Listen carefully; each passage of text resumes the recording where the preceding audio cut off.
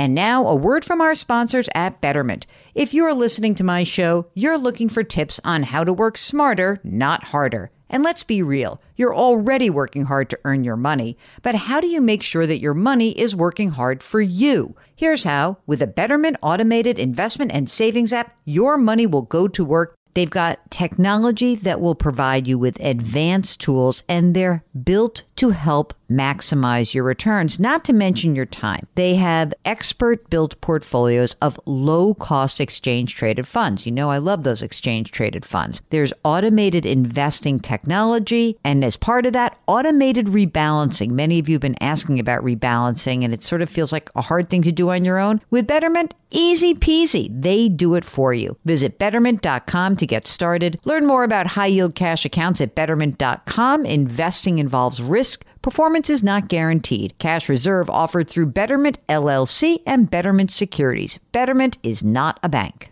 Robert Half research indicates 9 out of 10 hiring managers are having difficulty hiring. If you have open roles, chances are you're feeling this too. That's why you need Robert Half. Our specialized recruiting professionals engage with our proprietary AI to connect businesses of all sizes with highly skilled talent in finance and accounting, technology, marketing and creative, legal and administrative, and customer support. At Robert Half, we know talent. Visit roberthalf.com today.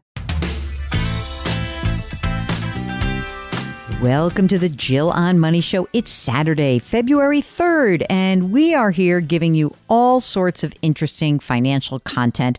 Sometimes we answer your questions directly. Sometimes we play some of my segments from CBS Mornings. And today and tomorrow, we have a real treat for you.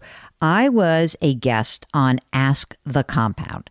And remember, the Compound, these are the folks that we have partnered with, Mark and I have partnered with, to create a new YouTube show called Jill on Money, powered by the Compound. Well, one of their shows is called Ask the Compound, kind of like ours, but they have a somewhat of a visual component.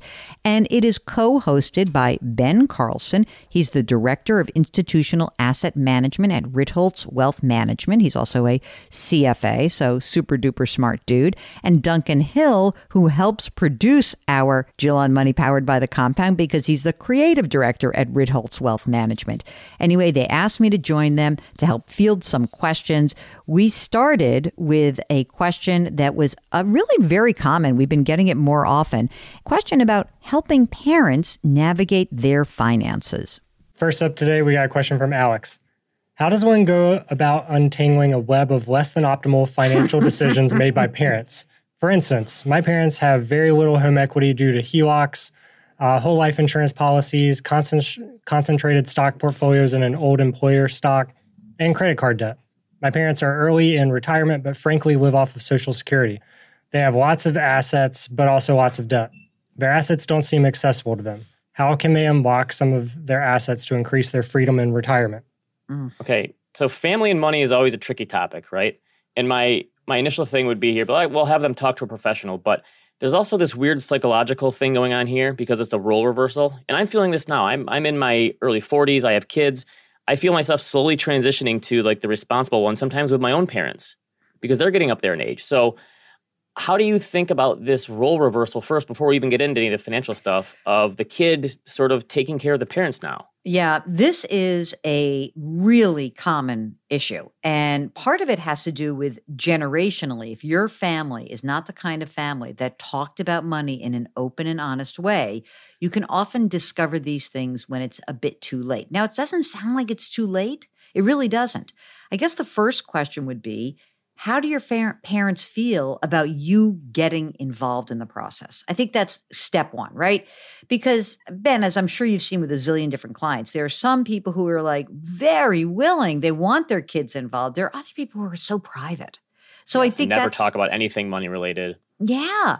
And so I think number one is, do they want you involved? Let's say they do want you involved. That's when I would say that it might be very helpful to get a financial planner who's a fiduciary to sit down and you be part of the meeting. You say, I'm just coming to be the note taker. Keep your mouth shut because you need your parents to hear this from this unbiased third party. Because maybe if they hear it from you, they're going to be like, he doesn't, I don't know, maybe he doesn't know. In terms of illiquid assets, if they've got old whole life insurance policies that maybe have built up some cash value, maybe it's time to blow out of them or borrow against them. Maybe it's time to clean up some of that credit card debt. And maybe it's time to really put together a whole financial plan rather than a whole life policy. Ben, what do you think about that? Do you think that people are willing to do that at an older age or not? I do like the idea of sitting down with a financial advisor and the child just saying, because they could give them the same exact advice and the parents wouldn't take it. Or if one part of the financial plan went wrong, they would blame them. So Yes. that's why I think having that impartial third party is very important to talk to. And even if they don't go with a financial planner, just sitting through and getting everything in one place and having it all laid out, I think could be very helpful. So I think that makes sense to me. And then just giving some options of, you can borrow against this. You can do a reverse mortgage on your home, whatever it is to try to unlock some of that liquidity. That's like the detail stuff. That's the easy stuff, probably. It's actually having the conversation and figuring out okay, get all this stuff together, show that you've made some mistakes, then try to fix it from there. That's the hard part. And if I may just say one other thing is if the financial picture looks murky, I would ask the question, I wonder if his parents or her parents have done any estate planning. Because I think that when you nudge your parents, hey, do you have a will? Do you have a healthcare proxy? Do you have a power of attorney? That parents oh, yeah. And if you find out the answer is no, that process will also help you build out what does that balance sheet of my parents look like? Because that's what happens in estate planning. Every single asset becomes accounted for. And if they don't have an estate plan, my gosh, that's actually a higher priority than even the financial plan.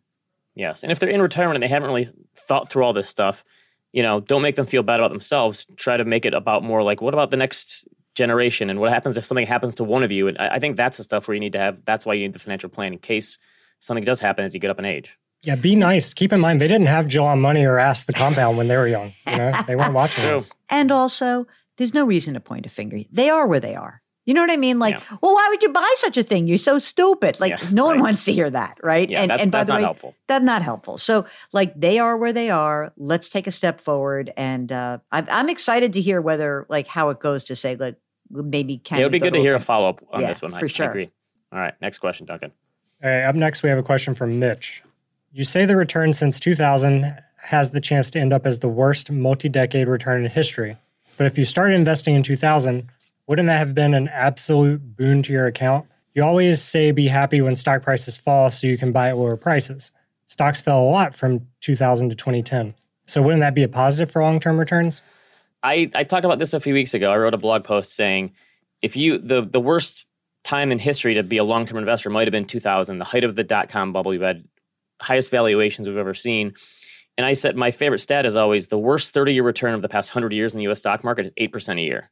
That's the worst 30-year return. So I looking at it and I said, well, starting in 2000, you've got about 7% a year. So even if we kind of track historical numbers, it's going to be hard to beat that 8%. And I said, that could be the worst time in history. And this person said, okay, but let's reverse it. You're not just an investor at that time. What if you're a saver? And so Nick Majuli has this cool dollar cost average calculator. So I put it in starting in January 2000, you put $500 a month in and you did pretty well on that. The return ends up being 10%, which is almost 50% better than the 7% return you would have gotten just keeping your money static. So as a saver, you do much better. So my idea here, Jill, is how do you get people behind the psychology of, everyone thinks markets go up, my portfolio goes up, that's good, or markets go down, my portfolio goes down, that's bad. But if you're a net saver, you have to rethink the risk idea, and risk means different things to different people because if you're a saver, that means down markets are good for you. So how do you get young people to think that way? I mean, because it's a different line of thinking. It's totally a different way of thinking. So it's like the inverse of this question around retirement, right? And the funny thing is, it's I get nervous. You can have bad luck. Okay, let's be clear. If you're the person who graduates college and we're in a deep recession, your earnings will be lower than the previous generation cohort for 10 years. It's going to be bad. It's bad. It's bad luck. Same thing can happen with retirement. But the flip side is, If you get your money to work, if you are forced to put money away, a 401k, a Roth IRA, some money every single month into a retirement account, it's essentially like that's your hedge. You know how look, I'm an old options trader. So I always have been thinking of the world. It's like, what's the worst thing that can happen? And my hedge against downside is to keep investing, is to put money to work. You know what's an amazing hedge? Saving more money. I bet, Ben, if we did an analysis of all of your clients, and I looked at all my old clients from 100 years ago, the ones who tended to be the most successful over the long term saved a lot of money. That's it. And they saved, and I don't mean like they made $1 million, but that they saved a larger share of their income than maybe other people who had the exact same income. So when you're thinking like, should I go on this unbelievable trip to the Rockies and go mountain climbing? Should I do a slightly smaller version of that and be able to save like an extra $3,000 this year? You might say to yourself, $3,000, that's my hedge against something crappy happening this year. It's your hedge. You can be your own hedge. Saving is the most, and investing that money, not just having it sit in a bank, but that investing, that's going to do so much for you as you become a more seasoned investor and over time, for sure. So I just looked at, let's say you put $10,000 a year into the S&P 500 and let it ride for 20 years. The best times to be an investor were actually like the 30s and the 70s, two really crappy decades for investors, but two really good decades for savers. And I think as we get more data, the 2000s are going to look like that as well, where the time you put in can be very helpful.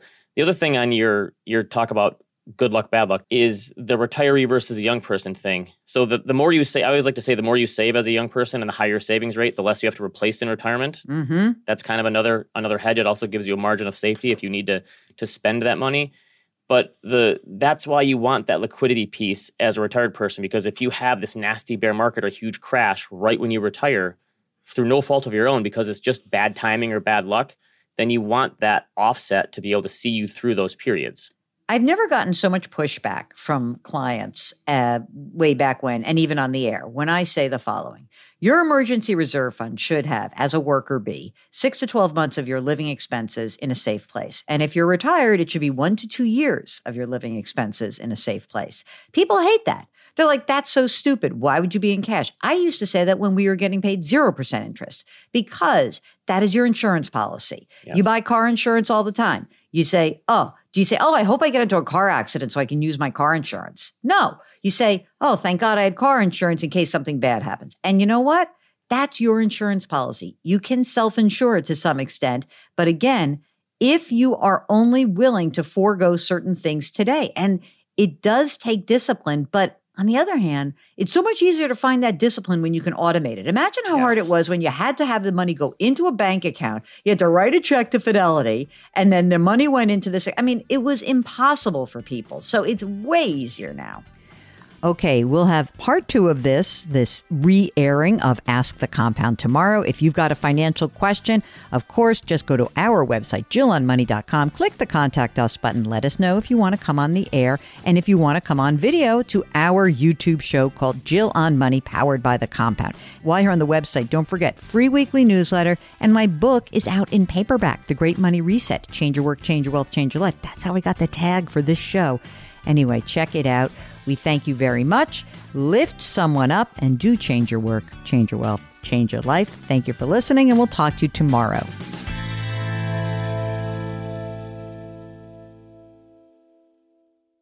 Celebrate and save at Ashley's Anniversary Sale. With Hot Buys, your choice of colors starting at just $3.99. Ashley Sleep mattresses starting at $2.50. Plus, receive a free adjustable base with select mattress purchases. And shop top mattress brands like Stearns & Foster, Tempur-Pedic, Purple, and Beautyrest Black with 60-month special financing. Only at Ashley. Subject to credit approval. No minimum purchase required. Minimum monthly payment, down payment, tax, and delivery may be required. See store for details.